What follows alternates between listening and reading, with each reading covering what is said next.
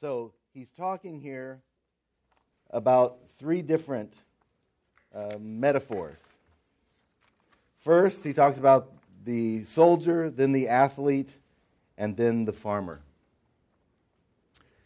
And I think today I want to really focus on these first two, the athlete and the soldier. Looking at life as a race and looking at life as warfare. I don't think this is typically how we think about it. And I think we all need to change our thinking. And there are so many benefits to doing that. But as we look at that, we see that being a soldier, we endure hardship. If you're a soldier, I was in the military and I worked with the defense of the ground-launched cruise missile for a while as a defense force commander, and we had guys out in foxholes, and, you know, if somebody called in and said, "Oh, I'm all dirty, I had to low crawl over to that thing over there, and somebody shot at me," you'd be like, "What are you worked up about? You're in the military. You're a soldier." That's what soldiers do. They crawl around in the mud, they get shot at, they shoot at other people. Okay? But so often, what happens to us? Something happens bad, our child gets really sick, and we are so surprised. God, what is going on? Okay?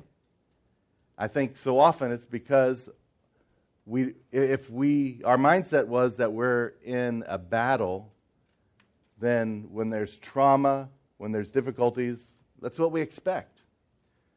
But if we have some other metaphor or way of thinking about our life, then we have those kind of issues. Immediately we begin, and I do that. God, what's going on here? But if we see life as a battle, that's what's to be expected. Also, this says the soldier doesn't get involved in civilian affairs. He wants to please his commanding officer. He doesn't get distracted by issues that aren't related to the primary mission. He's focused. A soldier is focused. We all need to hear that. So often we get sidetracked by things that happen in our lives. Then the athlete doesn't get the crown unless he competes according to the rules. We were just talking about this morning. There was an athlete for a while. They suspended him. His foot just went outside the line on one of the lanes, and he had the bronze medal. They took it away. Then later they went back and decided, wow, it was such a small infraction that they didn't. But the American 4x400 team or 4x100 team, they didn't finish the baton pass before they got out of the area. And they lost. They were disqualified. Okay, so it takes discipline to play by the rules, to follow the rules. We need to discipline ourselves. Then lastly, the farmer. It calls the farmer the hard-working farmer. So we're to be hard-working, and he should be the first to receive the share of the crops. Okay? So as Christians, we need to work hard, just like a farmer, knowing that we'll reap reward as we work hard. Our labors are not in vain. So we see these metaphors, the soldier, the athlete, the farmer. Also in Scriptures, we see, sometimes it talks about we're a builder or we're ambassadors for Christ. There's many metaphors that are used in the Scripture for us to think about how should we liken our life to. And analogies, metaphors are really powerful. A lot of times if you have a problem and you can't work through it, and then somebody says, "Oh, well, have you thought of this analogy? That problem is like this." And they give this simple analogy, and all of a sudden you're like, "Oh, yeah. Oh, I get it." Analogies are very powerful, and I believe, especially for Christians, the analogies that we choose to focus on how we view our life are critical. I believe the metaphor we most often use is that we think of being on a journey with God. Okay? That's very different than thinking that we're in a battle or that we're in a race. No, we're on a journey and God's with us. Just like we're taking a walk through the park or on a trail with our Father. Or maybe we're in a park and we're on one of the trails with the ranger, the chief ranger of that national park. Okay? So we feel like we're in confident hands. We're not going to get lost. Okay, so then what happens then if something bad happens? A bear attacks us. We're like, well, I'm with the ranger. Why, you should have known what to do. What happened? This is not supposed to happen. This is just a happy walk through the park. Okay? But if we see life as a battle and someone starts shooting at us, we're like, okay, yeah, I thought that would happen. Okay, I know what to do. I'm in a battle. We don't get all bent out of shape. And I think this is often why my response is that way. I am really electric today. Okay, I hope this is an electrifying message. Okay. So, yeah, we just think we're on a journey. And we often think about the Christian life, we're on a journey to the end. For some people, we think of the Christian life is that insurance paper. Okay, I made it. It's a ticket to get into an event. Okay, I got my ticket to go to heaven. I got my ticket. I'm just make sure I don't lose it before I get to heaven, and I'll just cruise through life. Do you see how extremely different that is than when Paul says, think of yourself as being in a race. Think of yourself as being in a battle. Okay? Sometimes we think, okay, I'm on journey with God on a difficult path. Just last week, Paul was talking about the narrow gate. The ESV says, for the gate is wide and the way is easy that leads to destruction, and those who enter by it are many. For the gate is narrow and the way is hard that leads to life, and those who find it are a few. Okay, so we're on a difficult path. We're on a difficult path.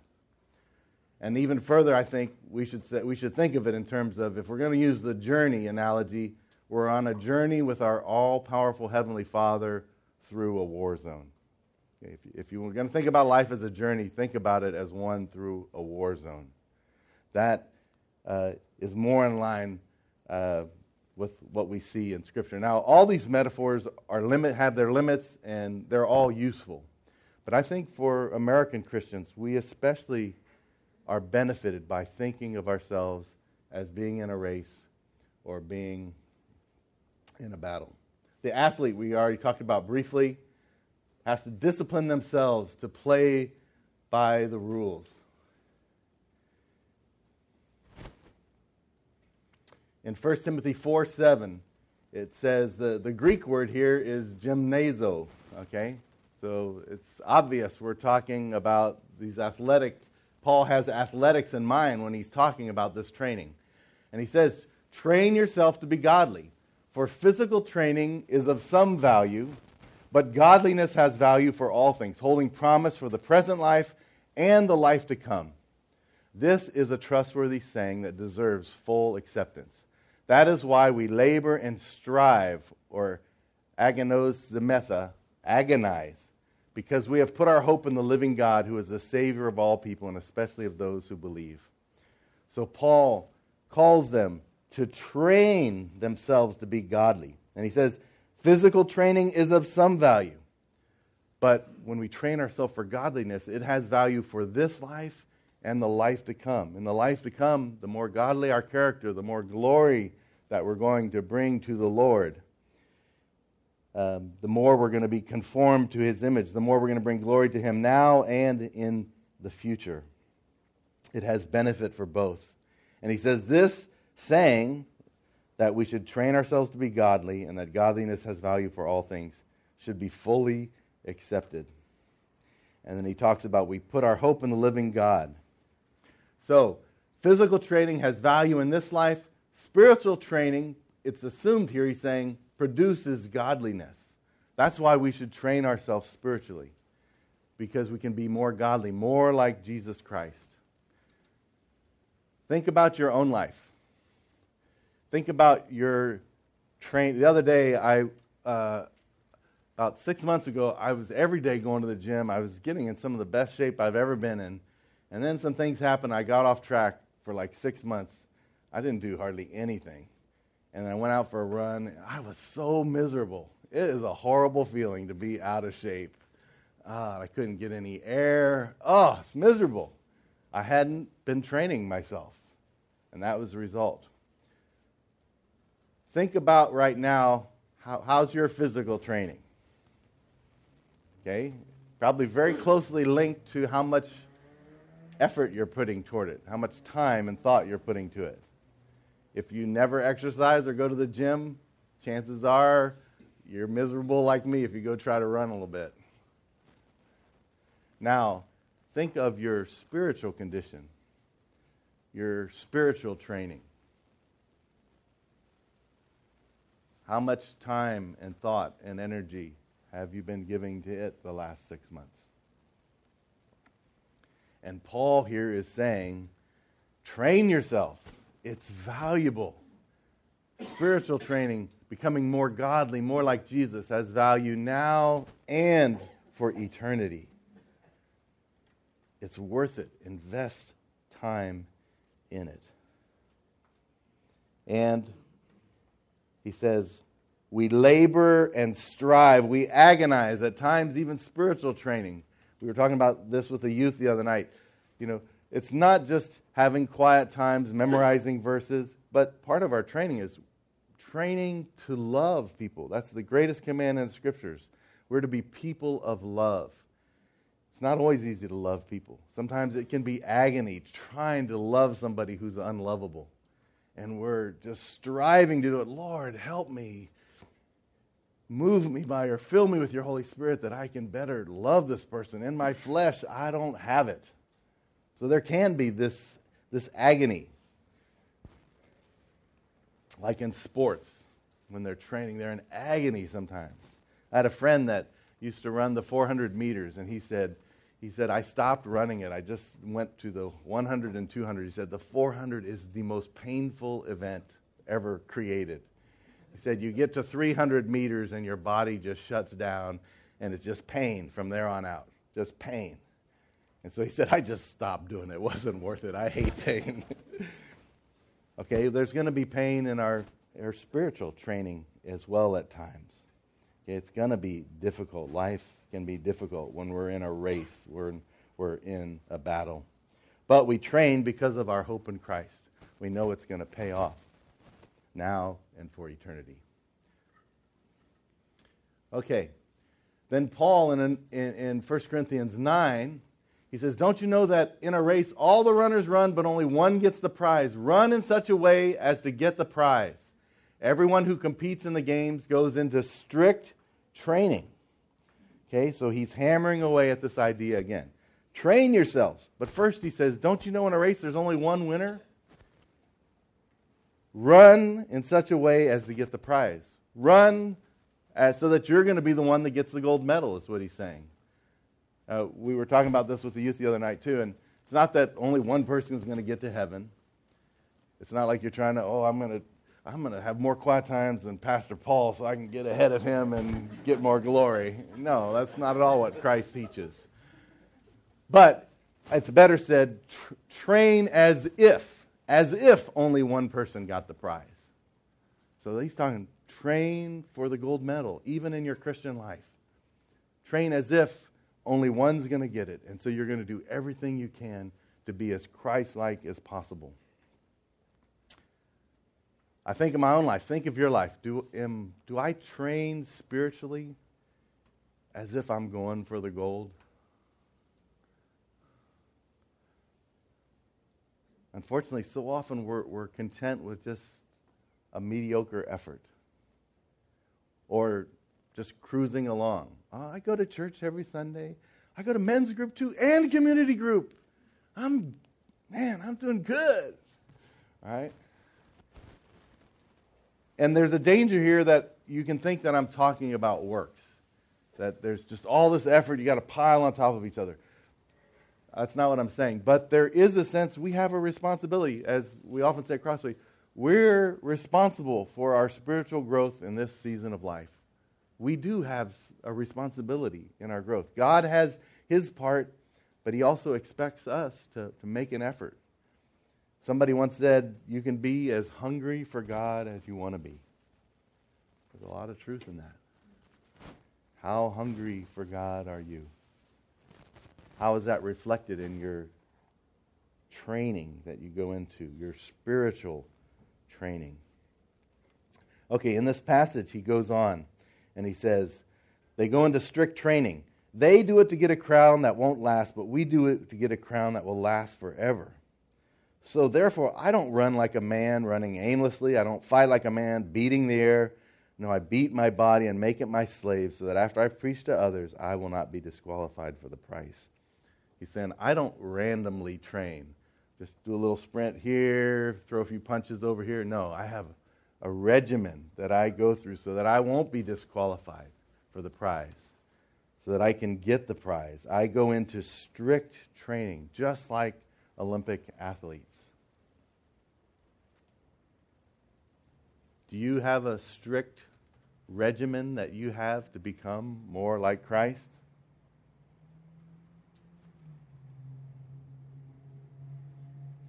Paul wants you to have one. The Apostle Paul, Pastor Paul too. I want you to have one. I want you to think about, how can I be more like Christ? Because it's worth it, all the effort that you put toward that.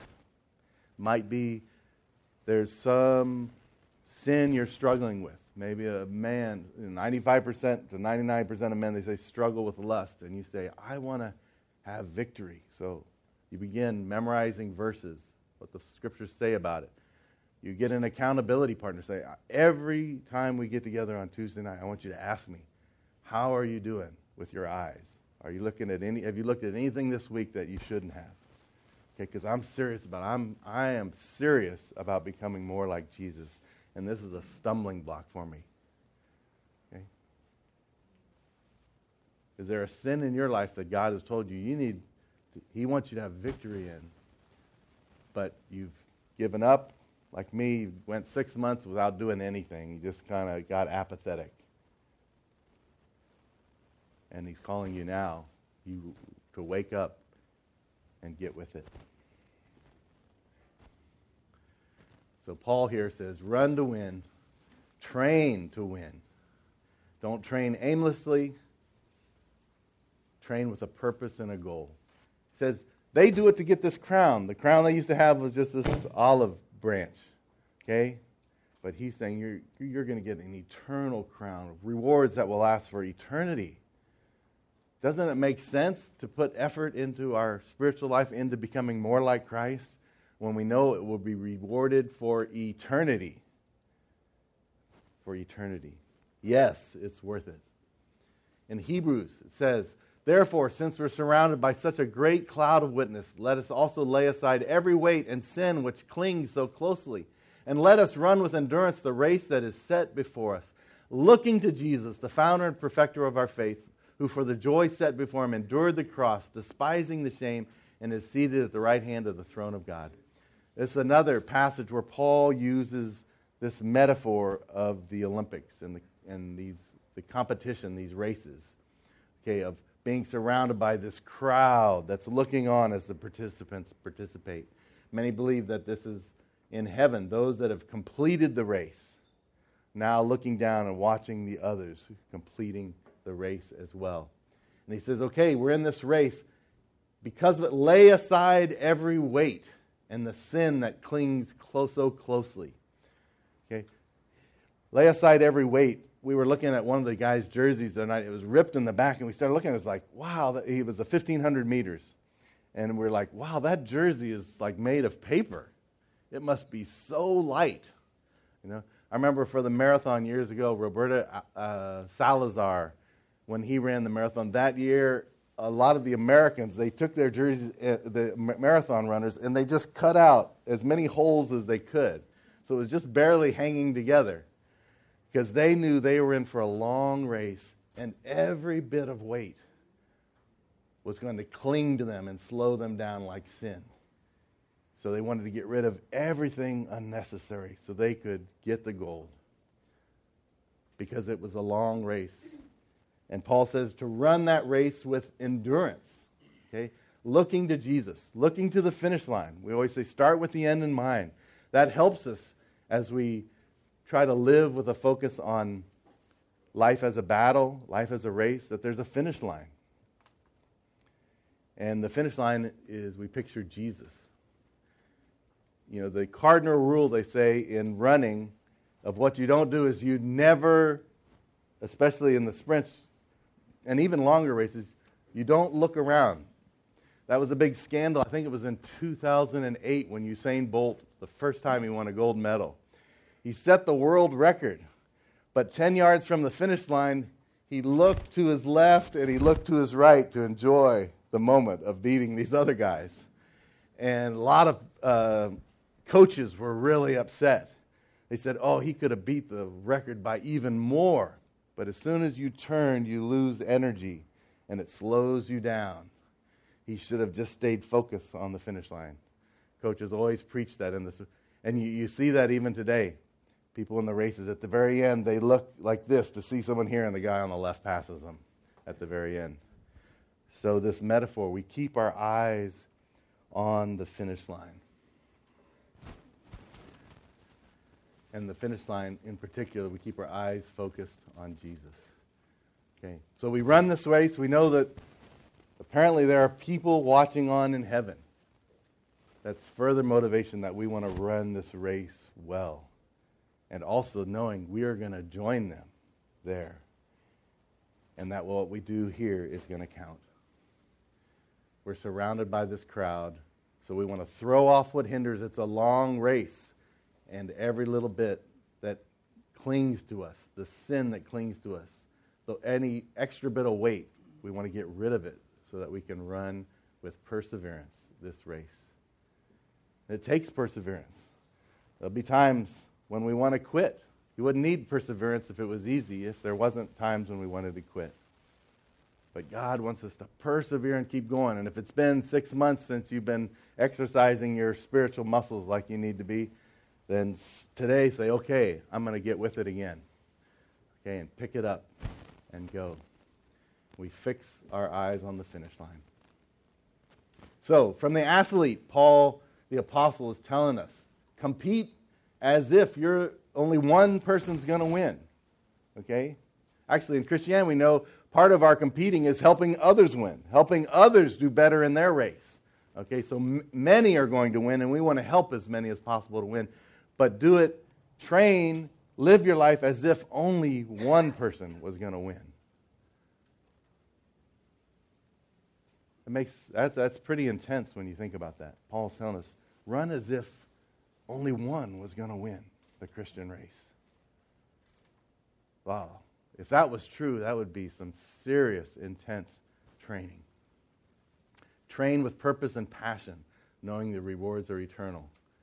Like we talked about, it can be agony at times. Paul said, as we strive to do this. And then I forgot to put this passage up here, and there's another place in Scripture where Paul says, I'm surprised that you've been disheartened that someone so easily cut in on you. Again, that was a term from running. In running, somebody cuts in on you, and it throws you all out of whack. Maybe you get tripped up, you lose your pace, and many times what happens is suddenly there's 5 yards between you and the person that was ahead of you. Because this guy cut in on you, and you lost your balance, you lost the pace that you were going on, your stride. So Paul talks about that's going to happen. People are going to cut in on you. There are going to be things that happen that disrupt your routine. Just when you think you got things in control in your life, it almost always happens, doesn't it? It's always something.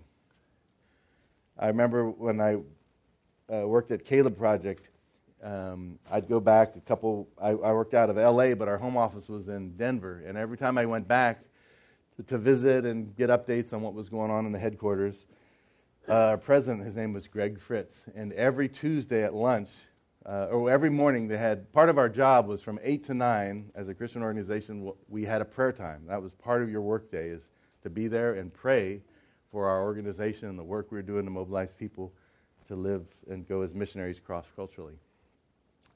So we had morning prayer every day, but then on Tuesdays at lunch, he had a time of prayer and fasting, and he'd ask people to come. And so while I was there, I went in and participated in, and he said, I started this about 3 years ago because there was this, we came into some financial problems, and I just knew God was, the only way we're going to get out of them was through God's strength, and sure enough, he delivered us from that. He said, But as soon as that was over, there was something else. So he kept fasting the next week on Tuesday because there was an issue. And then that got resolved, and then there was another issue, and we've been fasting on Tuesday for 3 years. And he said, I think God's just showing me that unless God provides a crisis, it'll be so easy for me to get soft and to forget about God and just do things in my own power. So by God's mercy, he's allowed us for the last 3 years to always have some urgent matter that was so urgent I felt we needed to be fasting and praying about for God. And I loved how he said that. He said, in God's mercy, he allowed us to have these crises because he knew my heart, how easy it is for my heart to wander. I can resonate with that idea. So people are going to cut in on us, but realize that spiritual training produces godliness and it has value. And we need not to get distracted, but stay focused on what's important, and we persevere. So this athlete metaphor is very helpful in helping us to stay focused on what's important and realize training produces godliness. Now, we're going to try to show a little clip here. We were not sure if it was going to work this morning. We had some issues with the net, but it's of Galen Rupp and Mo Farah. He's from Great Britain. Galen Rupp is from the U.S., and this was the 10,000 meters race of several nights ago. And I don't know if you saw this. It was quite dramatic. Do you think it's going to work? Or if not, I'll tell the story. It doesn't matter. But we'll give it a try here. So it's the 10,000 meters, the 10K. So about 6.2 miles.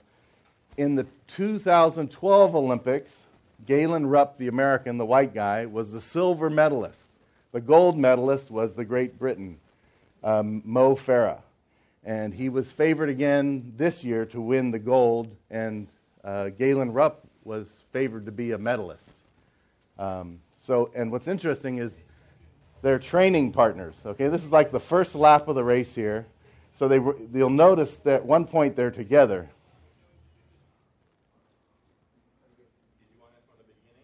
No, we're okay. Yeah, that's great right there. Okay, so this is the beginning of the race. I'll try to point out.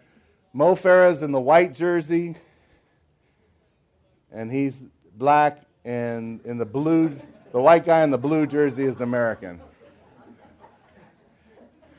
Okay. What did I say? Okay. Okay, so watch him here.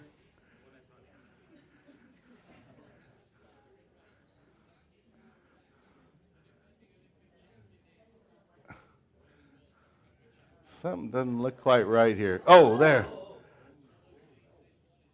Oh, actually, this is the wrong race. Okay, well, good enough. I think that was, it happened in another race with him as well. But in this race, it was like 2 nights ago. So they're training partners. He's from Great Britain, but they train in Oregon, I guess up at the Nike headquarters or something. And the last 2012, Rupp was a silver medalist, and Mo Farah was the gold medalist. So now it's 4 years later. They're both favored to win medals again. Well, about the third lap of, 24 laps or so, Mo Farah is in front of Galen Rupp, and his leg comes back and hits Galen Rupp's knee, and Mo Farah falls down. Okay, and they're all focused on him, the commentators, because they think he's going to win the gold medal. So it's a big crisis in the race, but he gets right up, and it's one guy just misses stepping right on his head. But Mo Farah gets up, and he runs a little bit, and he gives the thumbs up that he's okay. But the incredible thing that happens is Galen Rose was behind him. So when he tumbled down, there were 2 more people here, and he kind of leapt ahead of them, trying not to trip anybody, and went way outside on the track, and then slowed down to wait for his training partner. Now, his training partner is not an American. He's from Great Britain. Okay? And this is the Olympics. They're running for the gold medal. But he pulls out of the race and slows down, and they come up and he starts talking to him. And then they continue the race. Well, in the end, Mo Farah, as he always does, the last 200 meters, he's in third place, and suddenly he turns on his kick, and he wins by 10 yards. Just amazing. And Rupp is fourth at that point. But in the end, he fades to fifth, so he doesn't get a medal. And all of the focus was on Mo Farah. But later they had an interview with Galen Rupp, and they asked him, we saw you guys talking. What were you talking about? And he said, I just told him, come behind me and I'll lead you up to the front again.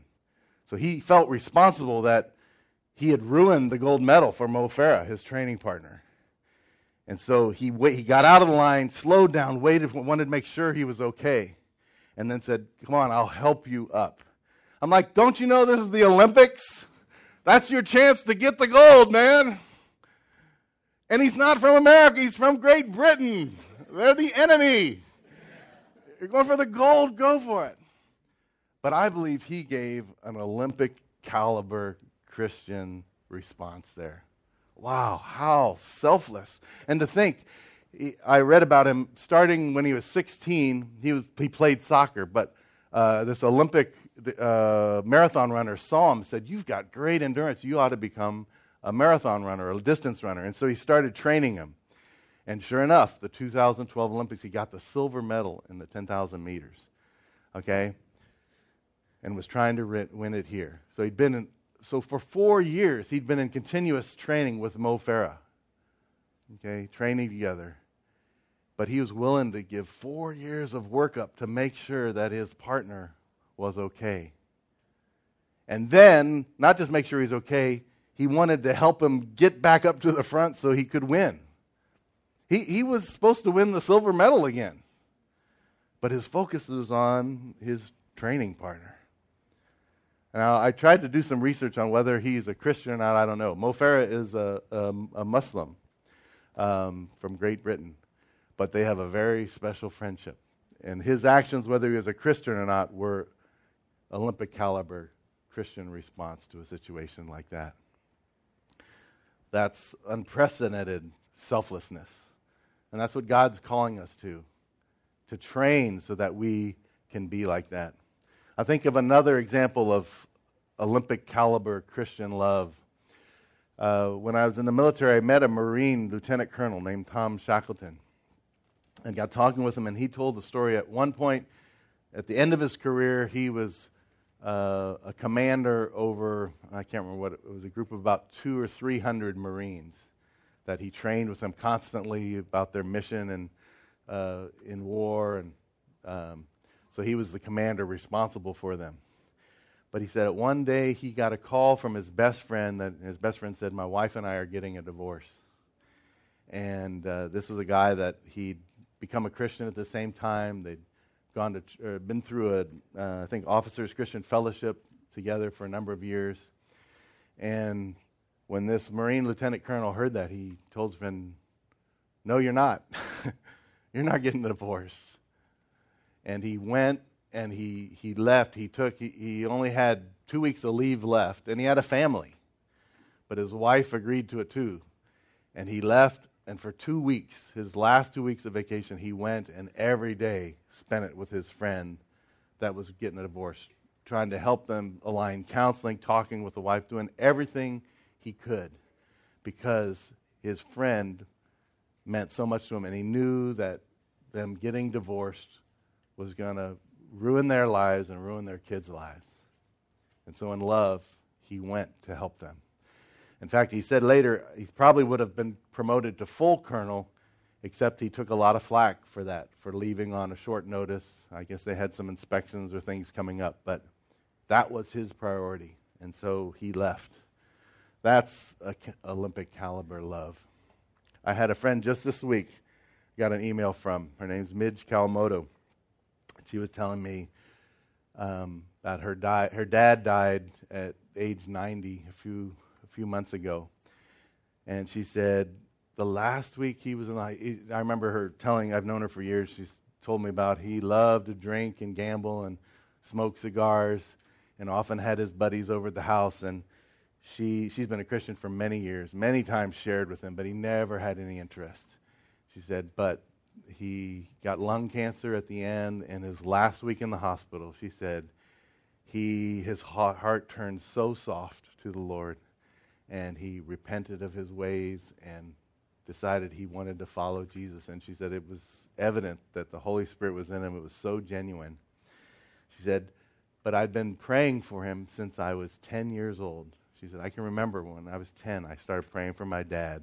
She said, I'd become a Christian. I began immediately praying he would. And it wasn't till about 60 years later so she prayed for him for 60 years. That's perseverance. That's discipline. That's Olympic caliber Christianity that brings great glory to God. That's the kind of perseverance Paul calls us to when he tells us to be athletes and to train ourselves for godliness. It brings great glory to God. That's why we do it. Let's see. Can you forward for me? It stopped all of a sudden. Okay. Now I want to switch. We already talked just briefly about the soldier who endures hardship, doesn't get distracted, but wants to please his commander. I want to focus more on this idea of if we see ourselves as soldiers for the Lord that are in a battle. Okay? In Ephesians 6, a very familiar passage that talks about put on the whole armor of God, that you may be able to stand against the schemes of the devil. For we don't wrestle against flesh and blood, but against the rulers, authorities, cosmic powers over this present darkness, against the spiritual forces of evil in the heavenly places.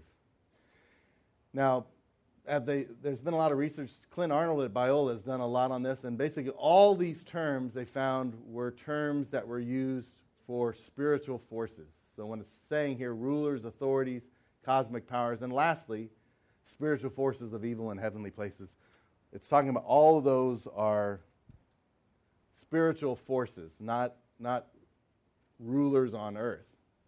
So he's saying we're in a war against spiritual forces of evil in the heavenly places. So we're involved in a cosmic battle here. So it's right that we should think of ourselves as soldiers and be sober, knowing we're in that kind of battle. And he says, therefore, whenever we see a therefore, we figure out what it's there for. Well, it's because you're in a battle against spiritual forces of evil in heavenly places, you better get your armor on so that you may be able to withstand the evil day, having done all to stand firm. And then down here lower it says, talking about putting on the shield of faith so that you can extinguish the flaming darts of the evil one. Okay, so we have an enemy that's shooting flaming darts at us. We are in a very serious battle here, and we need to take it very seriously. And he says to put on the whole armor. And actually, I've seen where, one way of looking at the armor is that every piece of the armor is related to Jesus Christ. If we look at it piece by piece, okay, the belt of truth, Jesus Christ is the way, the truth, and the life. The breastplate of righteousness, Jesus Christ is our righteousness. He imputes his righteousness to us.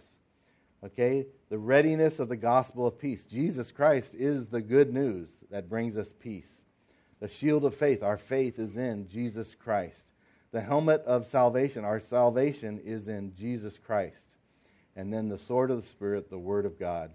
So basically, the idea that every day we need to clothe ourselves with Jesus Christ.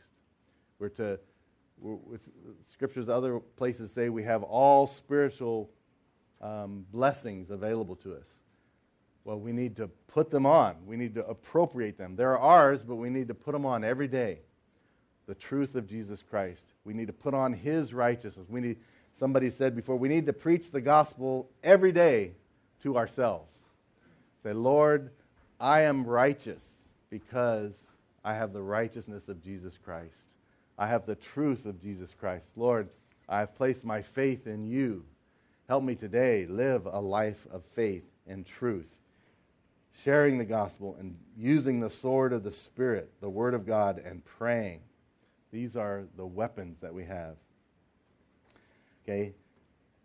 In 1 Peter 5, it talks about, we'll go there now.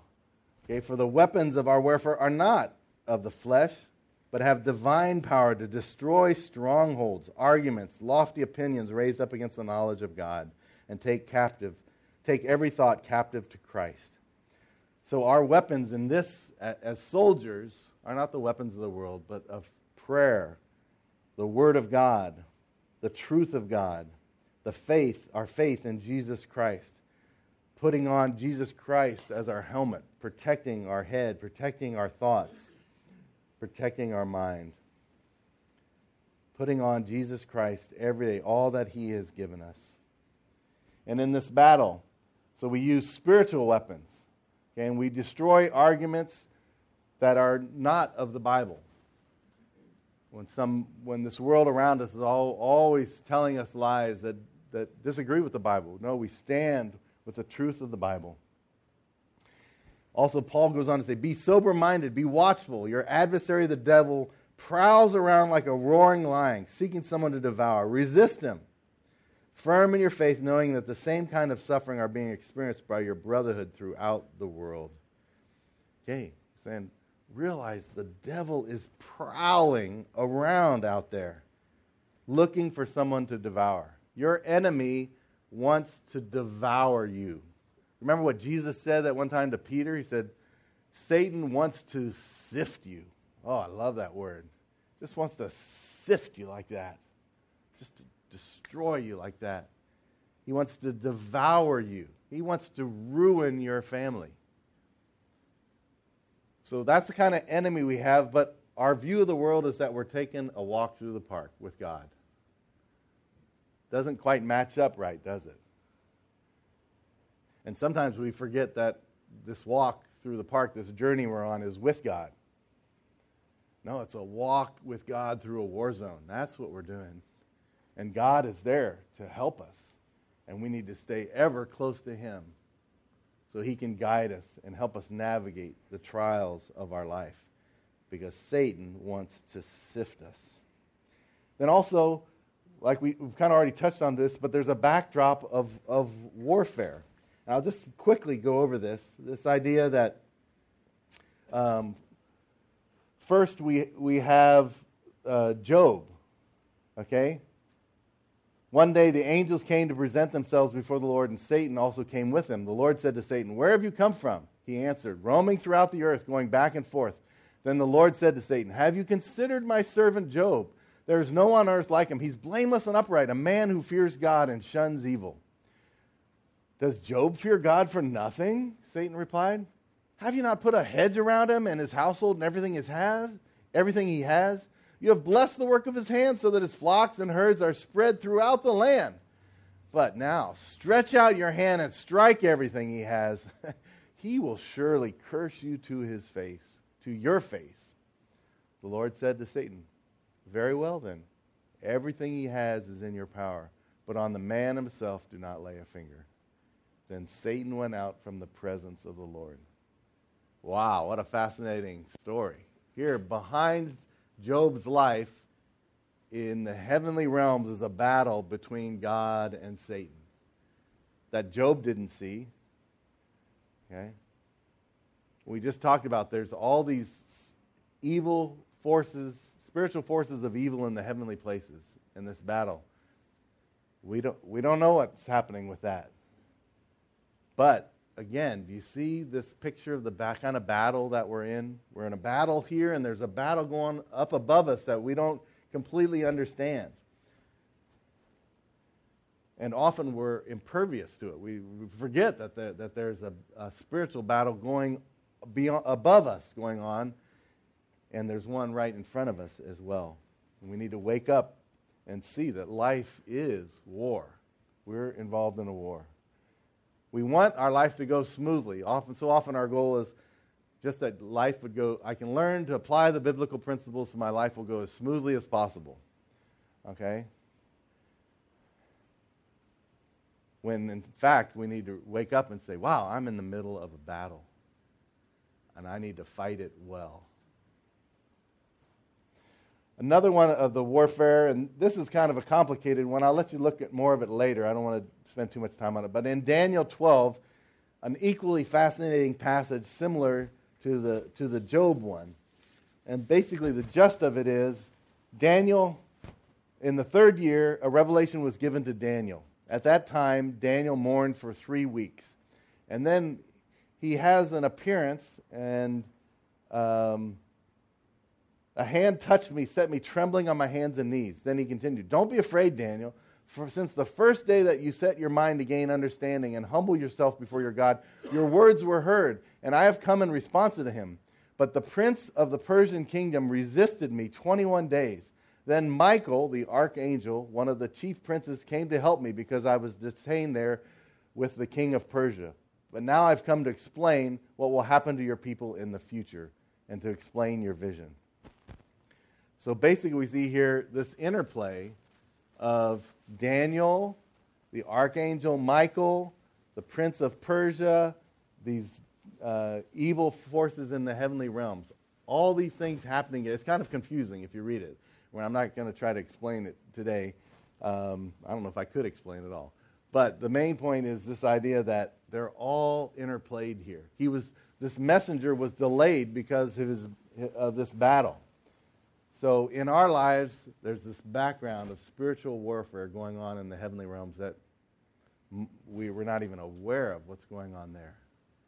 But we are in the midst of this war, which is in the midst of this war. And so we need to fight. We need to train ourselves. In Luke 14, this was when Jesus was tempted in the desert before he started his ministry. So the last temptation, Jesus answered, he said, "You shall not put the Lord your God to test." And when the devil had ended every temptation, he departed from him until an opportune time. Wow. So Satan, our enemy, not only prowls around looking to devour people, but he's waiting for the optimal time to strike. The time when you and your wife haven't been praying together and you just had some arguments, that he allows something really bad to happen. Because he knows, man, they're at their worst right now. That's when I'm going to attack now. He doesn't just randomly attack. We have a wily, scheming, conniving enemy, a formidable foe. So there even should be we need to have an understanding. Wow, this is a battle against a formidable foe. Praise the Lord, God is far greater than him and more powerful. But if we don't access God's power, we're in trouble. Without the righteousness of Christ, without the power of God, we don't access God's power in our life, we have a formidable foe that's attacking against us. 2 Timothy 4, 6-8. Listen to this passage. "For I am already being poured out as a drink offering, and the time of my departure has come. I have fought the good fight. I have finished the race. I have kept the faith." What was Paul fighting for here? He finished the good fight. It says it here. What was he fighting for? His faith. Part of his battle, there were many aspects to it, but part of it was to keep his faith in God and to not give up. Wow, that's sobering. The first time I heard John Piper was preaching on this. That part of what Paul was fighting for was to keep his faith in God. Wow. And to not say, and not to give up and just take things in our own hands. We're all tempted to do that sometimes, aren't we? God failed me on that. Does he even see me? Does he see what's going on? I'll just take care of it. Okay?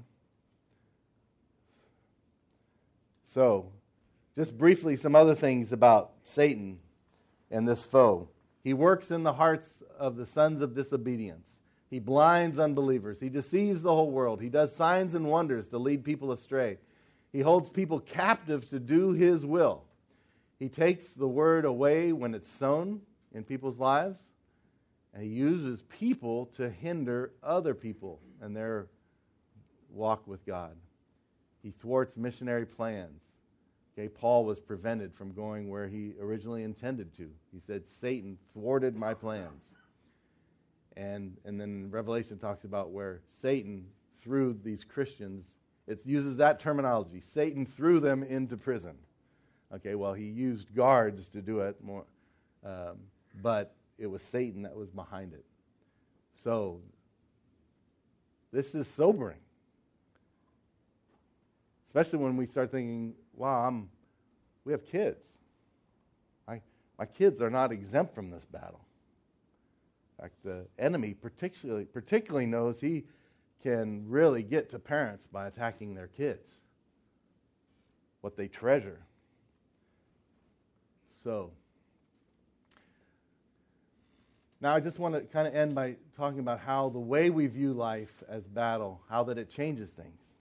Okay? When we view life as a battle, as a war, it changes our responses to difficulties. So instead, when something bad happens, we don't go, what's going on, God? Oh, my daughter's sick. She's got a temperature of 104. And they say if it doesn't go down, she could have some brain damage. Or even something small happens. Oh, I got somebody dented the side of my car today. God, how could you allow that to happen? What's going on?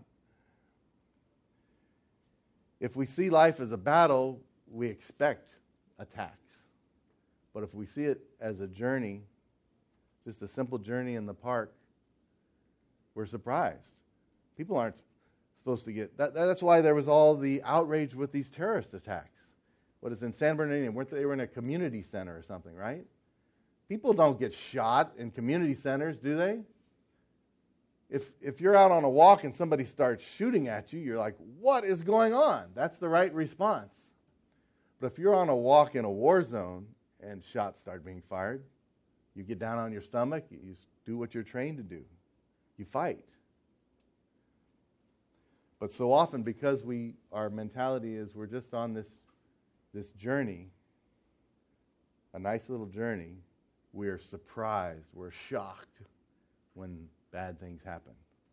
So our response is much different and it's more sober when we know we're in a battle. We're ready for it. We're expecting attacks to happen. Our response to little and big victories. When we realize that we're in a battle, and I think the best way to think of this is the movement, the prosperity gospel movement. I think there tends to be this sense of, Jesus, there was a battle, and Jesus won the victory, and now we're celebrating. We're in the period of time where we're celebrating his victory and all the blessings and plunder of war that come to us as Christians. Okay? But I think the more accurate view is, like in World War II, at Normandy, there was a tremendous loss of life as they established this beachhead and got through it, got into the interiors of Europe and into Germany. And once they broke through the German army and were able to attack them from many sides, all the leaders said, we're going to win the war now. We have won the decisive battle. There's no way they can recover from this. Okay, so it was a huge victory. But there was still, 6 months or more of fighting that had to go on. And there were some battles that were lost. But they knew the decisive blow had been struck. That's our situation today. Through great expense, Jesus paid the penalty for our sins. He broke the power of sin and death. And so now we live knowing that the decisive battle's been won. But there's still fighting that needs to happen in our lifetime until we get to heaven. We all long for a world that works right. And it's because one day we're going to live in one, in heaven. God's going to give it to us. That's why it's part of our DNA, is a longing for a world where there's justice and truth and no pain and no tears. And we're going to get it one day, but not here. We'll get it in heaven. Until then, we fight. And so we celebrate victories. It's important when you're in a battle. Every little victory celebrated. I told a story when Teo first learned how to resolve conflict with his teacher, and they resolved it successfully. We threw a big lunch party for him. We need to celebrate the victories, okay, because we're in a battle, and each victory is important. no matter how big or small. If we wait to just celebrate at the end, we'll have missed out on so much. We need continual encouragement when you're in a battle, because all around you see setbacks. You'll have friends that are having big setbacks in your face. Some friends that, wow, they're not even going to church anymore. I don't know if they even believe. And it will hurt you deeply. And there'll be other hurts. It's a battle. We're going to expect lots of difficulties. Also, our response to the quirks and weaknesses of others is different when we realize we're in a battle. Years ago, I spent a semester with my brother in Kenya at a Bible college, and one of the teachers was a Brit, and he had this saying. The wording's a little outdated, but you'll get the meaning. He said, "All the world a little queer, but me and thee, and even thee a little queer." So the whole idea, everybody's kind of weird, except me and you. Me and Helen, we got it together. We're not weird. Well, even Helen, she's a little weird. Okay? I mean, we always see faults in other people. Okay? But when we see that life's a battle and that Satan has been waging war on us and the people around us, and somebody we're working with may be difficult, or I had the situation working with a tenant. We're trying to sell Helen's parents' house, and wow, she was very hostile toward me. I was the mediator trying to wrap up and sold the house, so they needed to move out. But as it turns out, I think she's a Christian. At the very end of our time together, I prayed together, and her whole countenance changed. And I was so mad that, God, why was I so stupid not to pray at the beginning? But I later found out that she'd had some had some bad encounters with men, and that she had some issues relating to men. And I felt that. Now, when I realized, Satan has tried to attack her so that she will not respect men, so that she will not want to be married, so she will not want to treat men with respect. He's tried to ruin her life, and he's had some victories. When I realized that she's been in a battle, and that if I'd walked in her shoes, I would be responding the same way.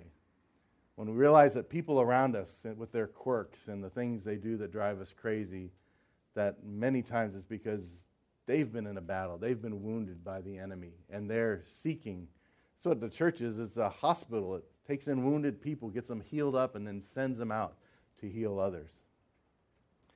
So it changes the way we deal with others and their weaknesses and their quirks. And then about our future and retirement. Okay, if we're in a battle and we're committed to this battle, we're giving our life to it, well, when we get to 65, does the battle stop?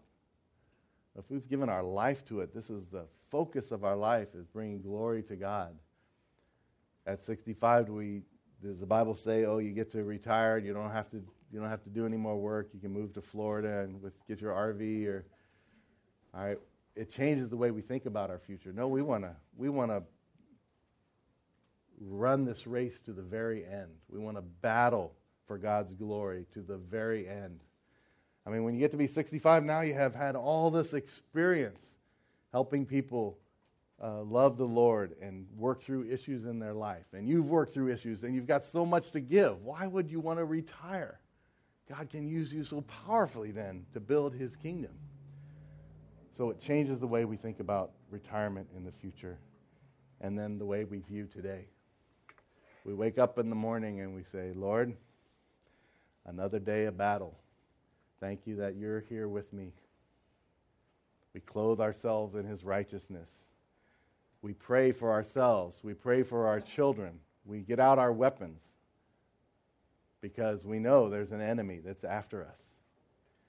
And we soberly are aware throughout our whole day that we're in a battle, that things are going to come up, that Satan is trying to tear us down, tear somebody down, but that we're his soldiers, that he wants to use in this cause. In the military, we'd never go anywhere.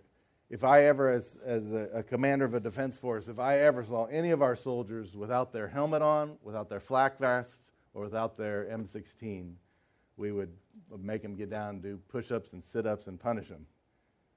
we'd say, like, what are you doing? Where's your helmet? Is it back in your foxhole? What's it doing there? What help is it going to give you there? He said, one bullet in your head and you're dead. You are in a war. You don't have your flak jacket on? What are you thinking? You don't have your M16? You're walking around without it's in the foxhole? A lot of good it's going to do you there if someone starts shooting at us here. In the same way, every day we wake up, we equip ourselves for the battle. Now, the crazy thing is this question: is life war or peace? Jesus said, "Come to me, all you who are weary and burdened, and I'll give you rest. Take my yoke upon you and learn from me, for I am gentle and humble in heart, and you will find rest for your souls. For my yoke is easy and my burden is light." So he comes to bring us peace. He said he came to give us life and life to the full. And yet Paul said, I'm fighting this good fight. I'm in the middle of a fight. So which is it? Are we at war or are we at peace? The answer is yes, both. In a crazy way, it's one of the paradoxes of the Christian life. In the midst of this battle of every day waking up, know that there's an enemy out against us, God is able to give us peace. And as we fight to abide in Him, to stay close to Him, He gives us a peace that we don't have to live every day full of anxiety. In fact, He commands us not to be anxious, but to pray and to give thanks instead. So here we are. We can be soldiers with that kind of a formidable enemy who's trying to wipe us and our kids out, and we can be content and happy and thankful. It's a paradox that only can be explained by God putting His very Spirit in our lives. Doesn't make sense in terms of a battle. You don't see full soldiers throwing grenades with big smiles on their faces. But in the Christian life, we fight the battle with thanksgiving and with happiness and contentment. We can, as we fight to abide in Christ. And that's what He wants us to do. The decisive day has been won, D-Day. The decisive battle, there's battles ahead, but the victory is ours. And lastly, I just wanted to touch on this book, Wild at Heart. A really helpful book to me by John Eldredge. But it's calling men. It's saying basically men want to be courageous. They want to take risks. That part of the way God made men is to take risks, to not be passive, but to fight against what is wrong. I think it's really hit on some important points. But then in their ministry, what they do is they take men on outdoor adventure camps. And I don't mean to belittle it, but I feel like they're kind of missing the point. Yeah, men rappel down walls, and it takes courage, and it's an adventure. But God wants us to take risks and not be passive, to be active, to fight injustices in the real world, in the world around us. He wants us loving people that are difficult to love, controlling our tongue when we're filled with rage and want to tell somebody off, but instead we return good for evil. That's fighting the spiritual battle. That's what He's calling men and women to, is using His Holy Spirit to return good for evil, to love the unlovely, to see injustice and to see those that are poor and to know God's special heart for them and to make ourselves available by God to be used in that battle, to battle injustice, to make things right, to be God's representatives. Let's just end with prayer.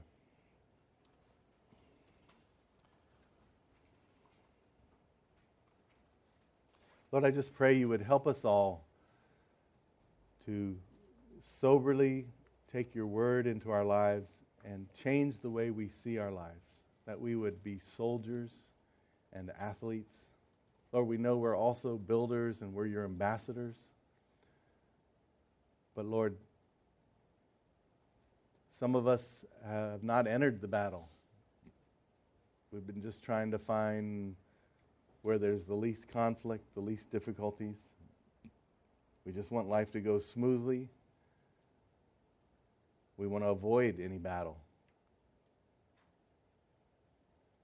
But in fact, if we think like that, we've become a casualty of the war.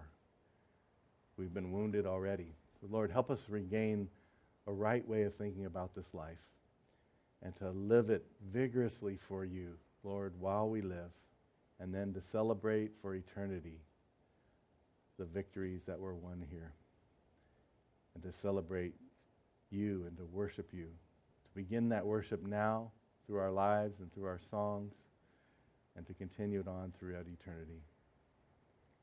Help us align our lives with your word, Lord God. We pray this for the sake of your kingdom. Amen.